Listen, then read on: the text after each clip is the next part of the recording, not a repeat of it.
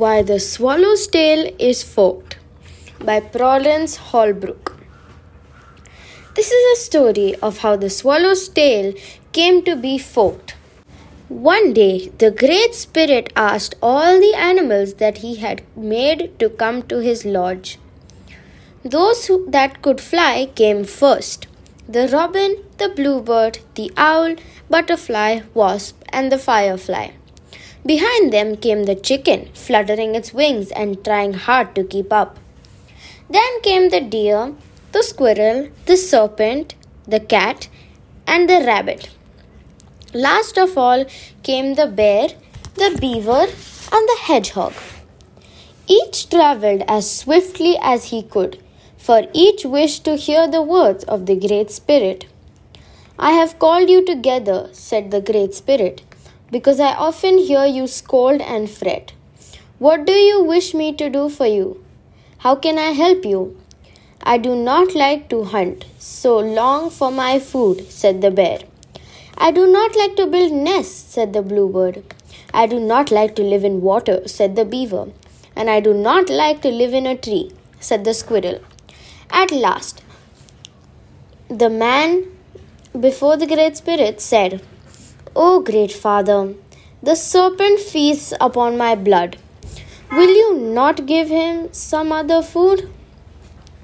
"And why?" asked the Great Spirit. "Because I am the first of all creatures you have made," answered the man proudly. Then every animal in the lodge was angry to hear the words of the man. The squirrel chattered, the wasp buzzed, and the owl hooted, and the serpent hissed. "Hush, be still," said the Great Spirit. "You are the man, the first of all my creations, but I am the father of all. Each has his rights, and the serpent must have food. Mosquito, you are a great traveler. Fly away and find what animal's blood is best for the serpent. You must all come back in a year and a day." Animals straightway went to their homes. Some went to the rivers, some went to the forest, and some to the papyr, to wait for the day when they must meet the lodge of the Great Spirit. The mosquito traveled over the earth and stung every creature that he met, to find whose blood was greatest for the serpent. On his way back to the lodge of the Great Spirit, he looked up into the sky, and there was a swallow. "Good day, swallow," called the mosquito. "I am glad to see you, my friend," sang the swallow. "Are you going to the Great Spirit?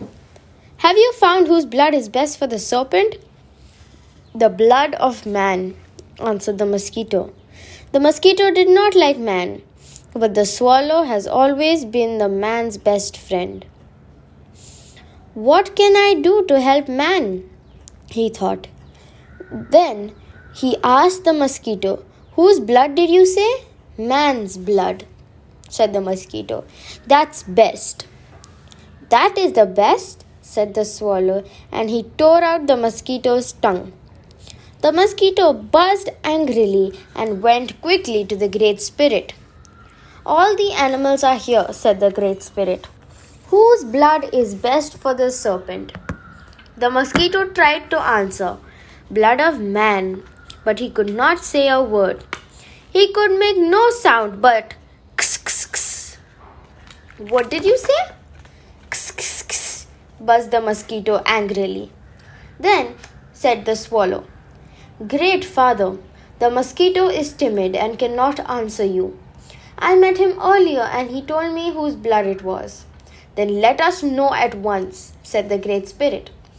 "It is the blood of the frog," answered the swallow quickly. "Is it not so, friend mosquito?" "Kiss, kiss, kiss," hissed the angry mosquito. "The serpent shall have the frog's blood," said the Great Spirit. "Man shall be his food no longer." Now, the serpent was angry with the swallow. He did not like frog's blood. As the swallow flew by him, He seized him by the tail and tore a little part of it off. That is why the swallow's tail is forked, and it is why man always looks up upon the swallow as his friend. The end.